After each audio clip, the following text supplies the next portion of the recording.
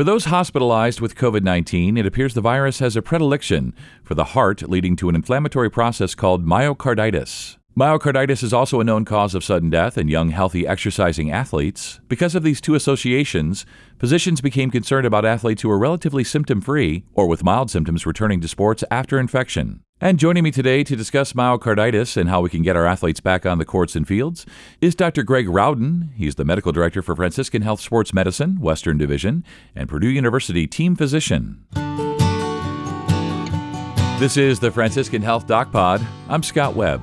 So, Doctor, thanks so much for joining me today. Before we get rolling here and start talking about COVID-19 and the heart and myocarditis, just want to have you tell listeners a little bit about yourself. What do you do? Where do you work? My background originally was internal medicine, and I did that at Indiana University down in Indianapolis, and then completed a sports medicine fellowship following that and worked for several years in a private sports medicine practice in Indianapolis before I came up to West Lafayette and became the team physician for Purdue.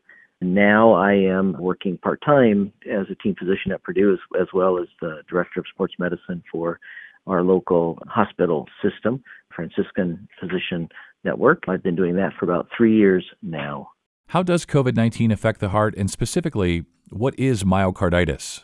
The virus appeared to have a like for attacking the heart. So it became apparent to us from people that became very sick with the virus and were hospitalized that the virus liked to have heart effects.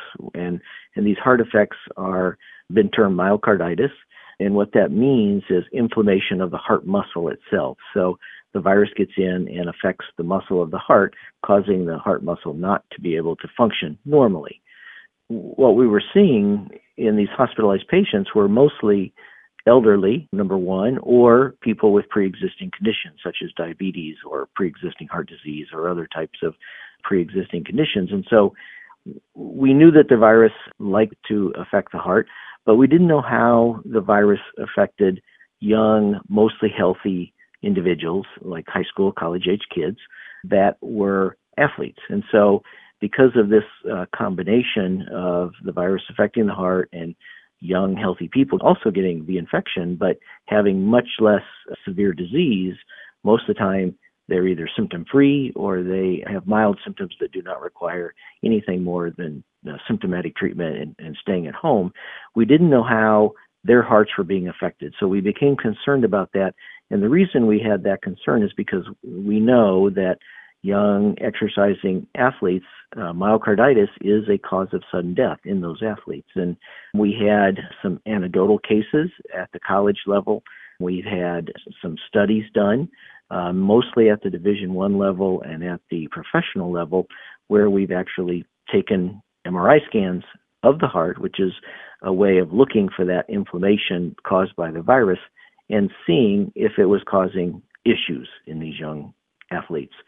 And what we found was, and we did not know this initially, but studies have since been done, and we've got numbers that have come out now that we're further along in the pandemic, that it looks like it's about 2% of young, healthy athletes demonstrate this myocarditis.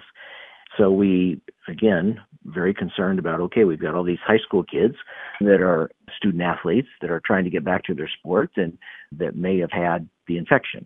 And so what are we going to do to make sure those kids could go back safely to their sport, given that the resources we have for evaluating them are much less than at the college level. You can't easily get an MRI scan of an athlete's heart based on having an infection without much else other than at the professional and Division I level. So there are several groups across the country have looked at this same question and have come out with some recommendations. These included the National Federation of High Schools and the American Medical Society for Sports Medicine and the American Cardiology section of Sports Medicine. All came out with some recommendations that we think should be put in place before we allow these athletes to just resume their sports after they're through with their 10 days of isolation. When they came out with the recommendations, we took these recommendations and we cover in our area probably about 25 high schools, but statewide we have upwards of 50 plus high schools that we cover across the state within the Franciscan system. And so we came up with guidelines to help the primary care physicians and the other sports medicine physicians around the state determine how best to allow the student athlete to get back to their sport. And what we came up with was that we were going to have the student athlete, after they came out of their isolation period of 10 days, be evaluated by a physician.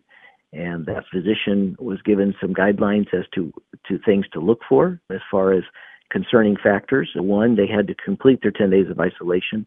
They had to have fairly mild symptoms, and by that I mean they were not hospitalized or had a severe infection that they were maybe able to stay home and not be hospitalized with. So they had to have fairly mild symptoms. They had to be symptom-free by the time they got out of their isolation period of 10 days, and they couldn't have had a fever within the preceding 24 hours.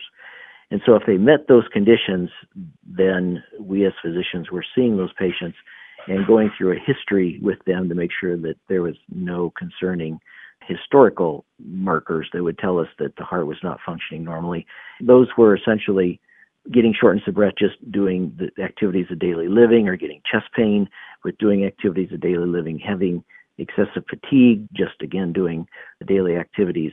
If those were met, that they were not having those symptoms, they would get an examination looking mainly at the heart and lung, checking their blood pressure, checking their heart rate, checking their oxygen saturation at the time of their visit, and listening to their heart and lungs. And if those were all okay, given all those factors, the student athlete could be checked and allowed to begin a gradual return to exercise. And this gradual return to exercise also came to us from national recommendations. But in the state of Indiana, if you missed 10 days of practice, which you were in isolation for 10 days, so if you missed that amount of time, you had to go through 6 days of recovery before competing. And so Indiana already had a 6-day lag in return to competition after a 10-day missing sport. So we took that, and over those 6 days, we gradually increased the activity level under the supervision of the high school athletic trainer. And by the way, I just want to at this time say that it is the National Athletic Trainers Month for this month, and these individuals have had a tremendous amount of work placed upon them because of the COVID, and making sure that everything is done appropriately as far as cleaning of facilities and taking care of their athletes. And they're just an unsung group of individuals that do a great job taking care of these kids out at the high schools. We definitely could not do this without them, and how appreciative we are for their efforts. But these individuals then supervised the return to exercise. And again, if that went without problem, if the student athlete could gradually step up their exercise intensity over the 6 days, then they could be returned to competition safely in that matter. If they became symptomatic, or if they couldn't pass the initial physician evaluation, at that point, they usually were referred on to cardiology for the cardiologist to take a look at them and make sure that they did not have issues.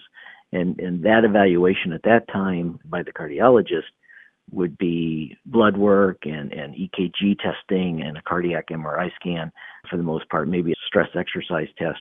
All those things would go into looking at that student athlete closer if they were having symptoms, to make sure that they could return to their sport and they didn't have an ongoing issue such as myocarditis. And so we have put that into place. We have sent out the information to all the primary care doctors that might be seeing these young athletes coming into their clinic for this evaluation. We see a fair number in our sports medicine clinic that come in to get clearance to get back to sport.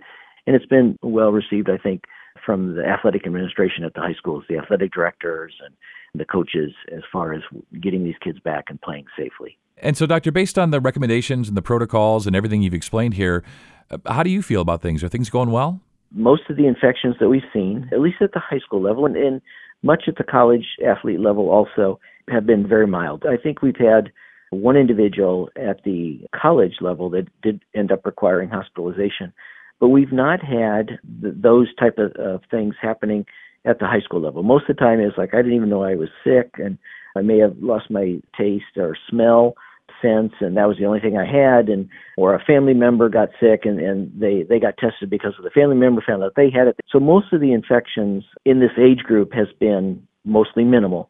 And because of that, most of the kids have come in, no symptoms, normal examination.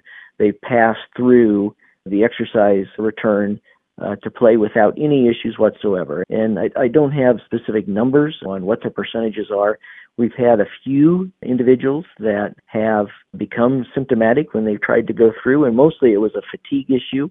And their cardiac evaluation has mostly been normal, again, showing that they just were not ready to return to a full activity because of a fatigue factor rather than a specific cardiac issue.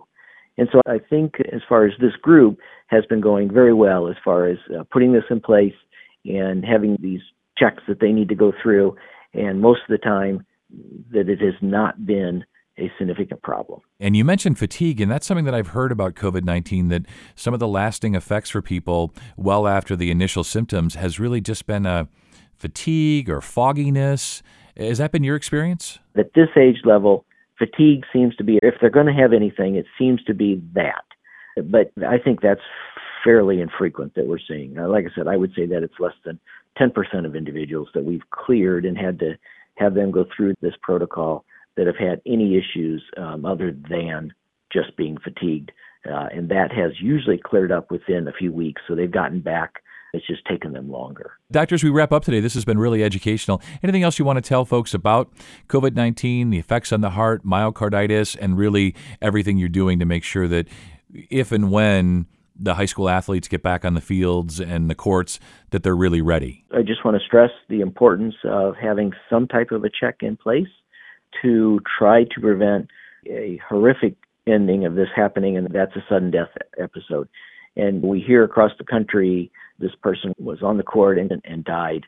And those are the serious things we are trying to prevent as far as putting all these things in place. And even though sudden death of any kind at the student athlete while they're exercising is a very rare thing, if we can prevent it relatively easily, then those efforts, I think, should be made. And in the face of the pandemic, where we've had such a large number of individuals contract this virus and potentially having an increase or a spike in these possible sudden deaths, I think we should try to do everything we can to prevent this. And I think by putting this in place, this is a very reasonable way to go about it without putting a lot of extra cost in the medical system itself, such as doing EKGs, doing blood work, doing cardiac MRI scans, all of which are very expensive and can also lead us down other roads of testing when you have false positive tests.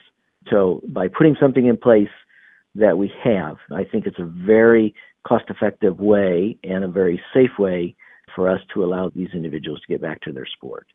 Definitely. That's a great word you used, reasonable. Seems very reasonable, very doable, and certainly prudent. So, Doctor, thanks so much for your time today. You stay well. You're very welcome. Thank you for having me. For more information, go to franciscanhealth.org/blogs and search General Health and Wellness. And if you found this podcast helpful, please share it on your social channels and be sure to check out the full podcast library for additional topics of interest.